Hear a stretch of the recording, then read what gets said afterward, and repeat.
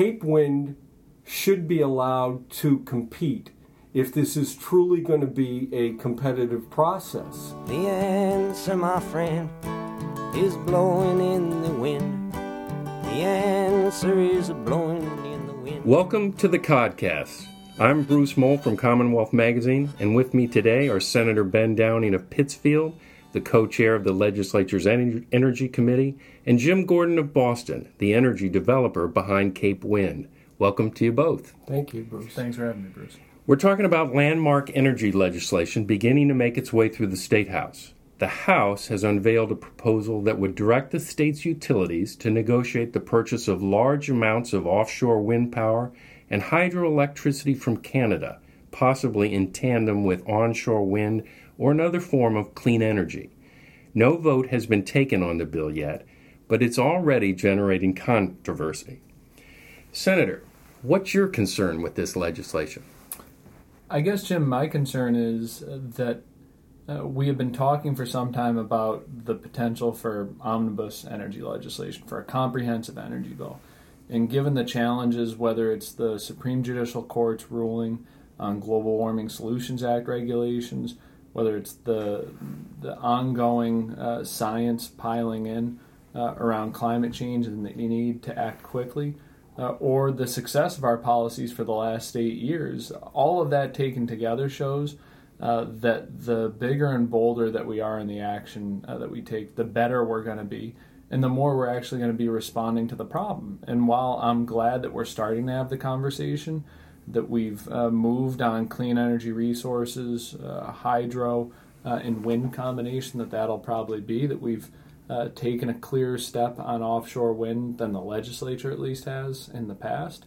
We still haven't tackled issues around efficiency, something that CLF just recently said was a key component to responding to the Global Warming Solutions Act. We haven't taken bold steps around energy storage, and we haven't taken that broader vision, that broader view that we need to really be able to comply with the Global Warming Solutions Act, to meet the demands of the climate science that faces us. And the most important part about all of that is that if you do all of those things, you will reap much broader and more sustainable economic benefits. So I think the bill as it's currently constructed is too narrow. I think it needs to be much broader, and I hope that's some of what we'll be able to get into in the Senate. So, as you rightly know, the time is getting a little short, too. Is this like a must-pass bill in your point of view, or is it something that, you would fight for that expanded view, even if your opponents on the other side might say, let's not do that? Well, I think we could probably all do well to stay out of Philadelphia and Cleveland come July, but I'm not going to tell my colleagues how to spend their time. I think we've got the time to be able to do a comprehensive energy bill, a truly comprehensive energy bill that responds to the challenges that we face right now.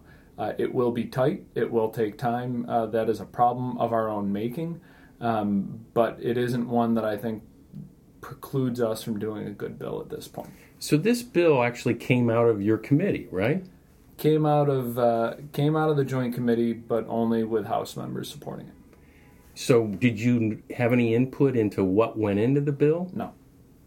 Now, how can that be? How can it come out of your joint committee without the co-chair of the committee having any input? Well, the process hasn't been ideal by any means, but I think the important thing is that we're starting to have the actual discussion now and not a theoretical discussion. That's where we had been for some time. Solar took far too long to handle, and certainly that was part of it. And these are complicated issues, both from a policy side and from a political side. So I don't fault my colleagues in the House. They want to get moving, and they have a distinct view on how they want to proceed. And when all's said and done, we're going to have to sit across the table just like this with one another and figure it out. And we'll get there. I'm confident of that. So I've heard you talk about other areas you'd like to see the bill address. What about the bill itself? It talks about hydroelectricity and offshore wind, but both in smaller amounts than the proponents would have liked. Is there room to do a bigger bill, or is it just about the right size in your estimation on those two fronts? I think... While I think there's room to do more on both sides, and certainly I've heard that from my colleagues in the Senate, again, my chief concern is that not necessarily with the depth of the bill on those two issues. It's how narrow the bill is in just focusing on those issues. So my chief focus is going to be trying to expand the conversation to include those components around efficiency, around storage, and others, because I think that's the main weakness at this point, from my perspective. I know some of my colleagues will want to dig into those issues, and we'll have to see where that goes. And one last thing on that, what about solar? There was a measure that was passed, but it's already, solar developers are starting to say it was not enough. We're already sort of bumping up against one of the caps. Is there any chance that there might be any solar, or is that too radioactive to go after? I don't want to say never. And certainly what we passed, the compromise piece of legislation we passed, isn't what I would have written if I had the magic wand and got to write exactly what I wanted.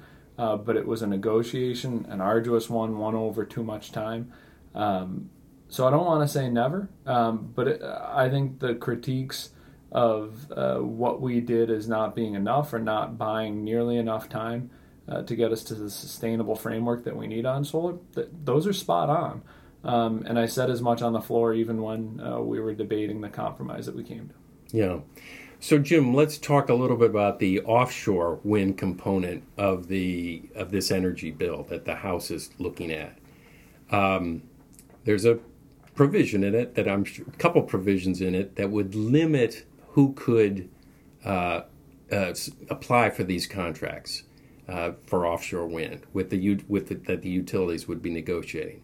What's your take on what the bill says?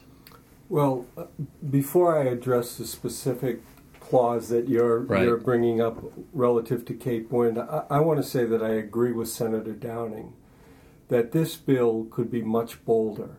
When you recognize in Massachusetts that we're going to be retiring thousands of megawatts of older plants, many of them fossil fuels, coal is almost extinct. We're seeing from the public that there's not too much more appetite for natural gas plants. They're being, opposed almost everywhere their, developers are. And look, I built a lot of natural gas plants in New England, and they were primarily to stop competing coal plants there. But right now, we've got over 50% of our energy being generated by natural gas. So I agree with Senator Downing that Massachusetts needs to look at a very broad, sustainable energy program if we're going to address the urgent challenges that the Commonwealth is facing. So offshore wind, hydro, solar, these are combined heat and power. These are all areas that we should be pursuing, and public policy should be instituted so that it helps propel those technologies forward. As for Cape Wind, I heard that this was going to be a competitive procurement process. And Cape Wind does not have, unfortunately, opponents ran the clock out on Cape Wind through serial and relentless litigation. The contracts are gone. I obtained those contracts at a time where there wasn't any other competitor willing to step up to initiate a regulatory regime for offshore wind, to validate that offshore wind could be a key component of Massachusetts' future. We did that. And for the past 15 years, we've invested millions and millions of dollars to move this project forward. And in truth, it is despite a couple of appeals, it is the most advanced offshore wind project in the United States in that it has a lease. It has gone through the National Environmental Policy Act, and it has an approved construction operating plan from the Department of Interior. So Cape Wind should be allowed to compete if this is truly going to be a competitive process. Let it compete. Don't try to exclude a eligible bidder from the process. That doesn't seem to be very fair, and it doesn't seem to be very competitive. But just to be clear, the bill is written in such a way that you cannot bid on these contracts that the legislature would be, or the House bill would call for. It is right now, the way that the bill is written, Cape Wind would be excluded from bidding in a competitive bidding process for a technology that our company has been very involved in, working very hard. We're a Massachusetts company. We employed hundreds of people over the last decade and a half in moving this project forward. We voluntarily submitted the program to the Massachusetts Environmental Policy Act when we didn't have to because it's in federal waters. But we did everything right. We played by the rules. And I know that people are frustrated and wanted to see Cape Wind already built. And we did too, but unfortunately the court and the judicial system is so slow that we've had to get rid of these appeals, and we've won every case, and we expect to resolve these final cases in a positive manner. So why would anybody exclude a offshore wind farm from bidding in an offshore wind procurement process? So the governor, when he was running for office in 2010, was pretty strong out against Cape Wind. But he attacked it because it was sort of a sweetheart deal, as he said, between a utility and, in a sense, the Patrick administration behind them and Cape Wind. He said it was a one-on-one, it wasn't arm's length. He had a lot of problems with that. But now, in this competition, you would just be one of at least 4 offshore wind developers. So you would be adding to competition, and if you can't compete, you wouldn't be selected, presumably. So I don't see what his argument is. Do you get a sense of why he would object? Well, let me shed some light on a myth. Cape Wind was never a sweetheart deal. In fact, Cape Wind participated in the Green Communities Act RFPs.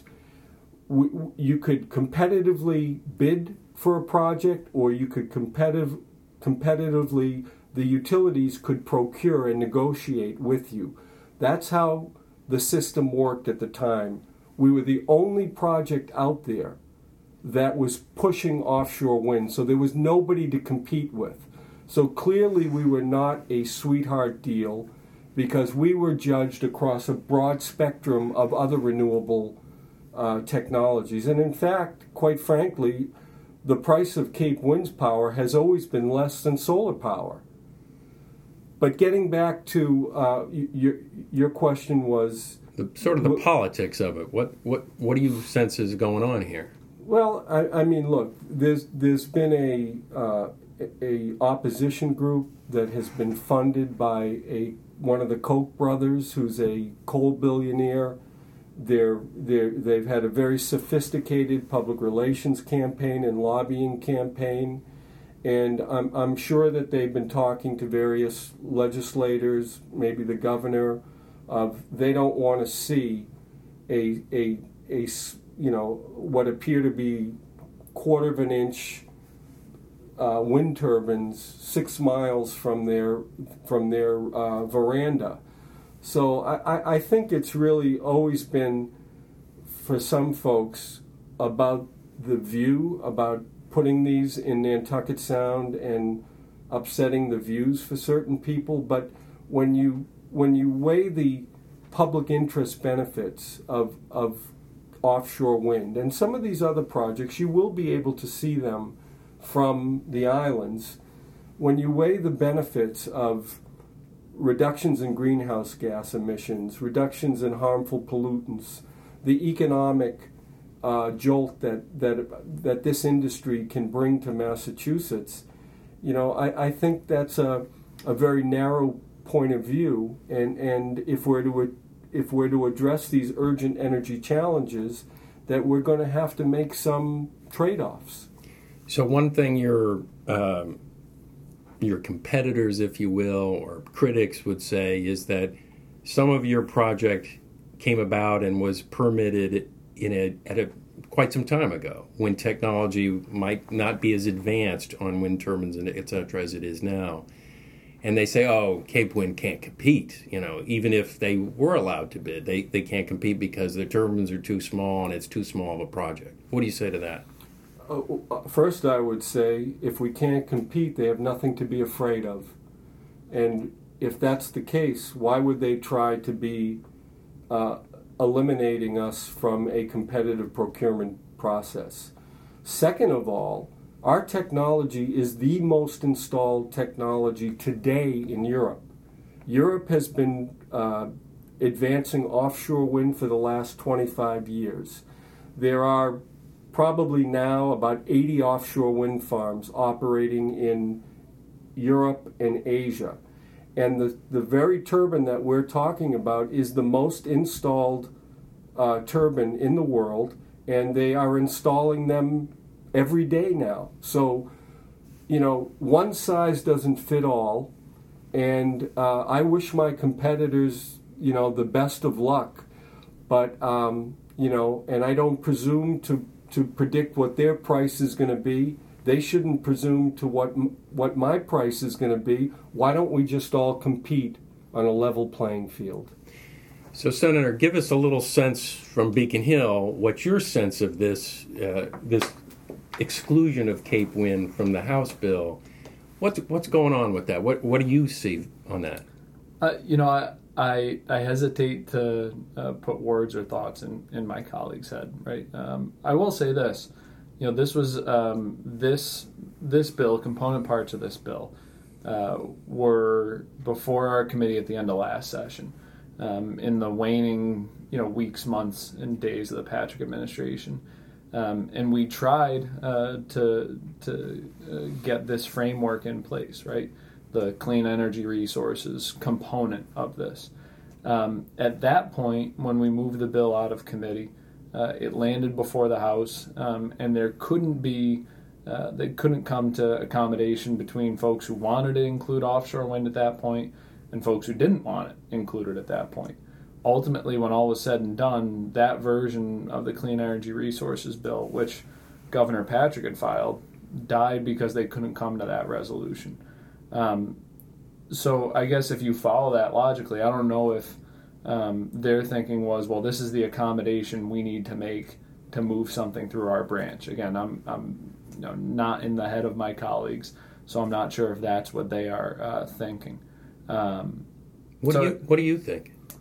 I think the politics on the bill are messy, generally speaking, right? Because you have existing power plant owners who don't want to see any change in the way that projects are constructed and built at this point. You have members of the business community who are supportive, members who are opposed to long-term contracting, sort of scattered all over the lot. You have both offshore wind developers that like the bill and offshore wind developers that don't like the bill. So I think it's going to be tricky both in the House and in the Senate to figure out how the whole thing plays out. And I would be lying if I told you sitting here right now that I know where the votes in the Senate lay on 5 to 10 different components of the bill, and I think the House would be saying the same. Yeah. Bruce, I haven't delved deeply into this, but I've had certain people in the industry call me up, and when they saw the bill, they said, Jim, this seems unconstitutional. I mean, to exclude a bidder for no rational public policy. And this is a really important thing to think about, because there are other offshore wind developers, and believe me, I do wish them the best, because we need all the renewable energy we can get in order to meet these urgent climate and energy independence challenges that we face. I mean, people are investing a lot of money, and if something comes out there that doesn't pass the smell test or is vulnerable to, challenges, that's not going to be good for anybody in the industry. And we've seen that happen in Maryland and New Jersey with challenges to constitutionality of certain transactions that have been done in the energy industry. So I just think, I hope that the language is corrected and that we be allowed to compete, but I hope it's corrected for the sake of everybody who's trying to compete and put offshore wind into the grid. So give me, briefly, where is your project at this moment? I know you had a couple court cases that you have to deal with and a couple permits, but give me a brief summation. Well, right now, on the federal side, there's been serial challenges to our National Energy Policy Act approval from the Department of Interior. We've won all of them. There's one more. We were in the District Court of Appeals in Washington, D.C. on February 11th, arguing the case, the last issue on the NEPA, and we're waiting for the appeals court judges to render a ruling. On the state side, in terms of the Energy Facility Siting Board, they did not give us an extension on our permit. The permit was granted, and it's been held up because of this litigation from the opposition group. We asked for an extension. Routinely, there has been extensions granted to legitimate projects where developers are moving forward diligently to get them done, but are held up because of court challenges. So we're at the Supreme Court, the SJC, appealing that the non-extension of our Energy Facility Siting Board permit. Okay. So, Senator, I'll give you a little, the end word here, if you will. This bill hasn't been voted on yet by the House. And when it comes over to the Senate, will you be the guy that will sort of craft the version that the Senate is going to look at, or will it be just done via amendments? Or tell us how that will work. Yeah, we're working, and now that we have at least the framework of the House bill, I've been starting conversations with my colleagues, and we've had a lot of informal conversations going on throughout the better part of the year, as it became clear that this was a priority of the House and that they would take the first step. So we're having those conversations now, trying to understand what are people's priorities, try to understand how that meshes with the challenges that are in front of us and how we can try and bring both of those together to craft a sustainable, clean energy policy here in Massachusetts that balances our commitment to climate and cost, that obviates the need for as much fossil fuel infrastructure as possible, and that continues our leadership. And I think beyond those broad strokes, we're trying to still figure out what the policy interventions are that we're going to put in place. But I'll be working with my colleagues, Senator Pacheco in his role as chair of the Global Warming and Climate Change Committee. Senator Barrett has been very involved, and Senator Eldridge, certainly along with the Senate President, and many other members who are really dedicated to these issues and want to have a say. So I think we're all anxious to get the bill from the House and get to work and turn around quickly, because odds are it'll be another difficult conference, and the clock is certainly running. All right, well, we'll all be sitting on the edge of our seats. I want to thank you, Senator Downing, and thank you, Jim Gordon, for coming. The Codcast is a production of Commonwealth Magazine, and its producer is Lear Johansson. To subscribe, go to SoundCloud or iTunes.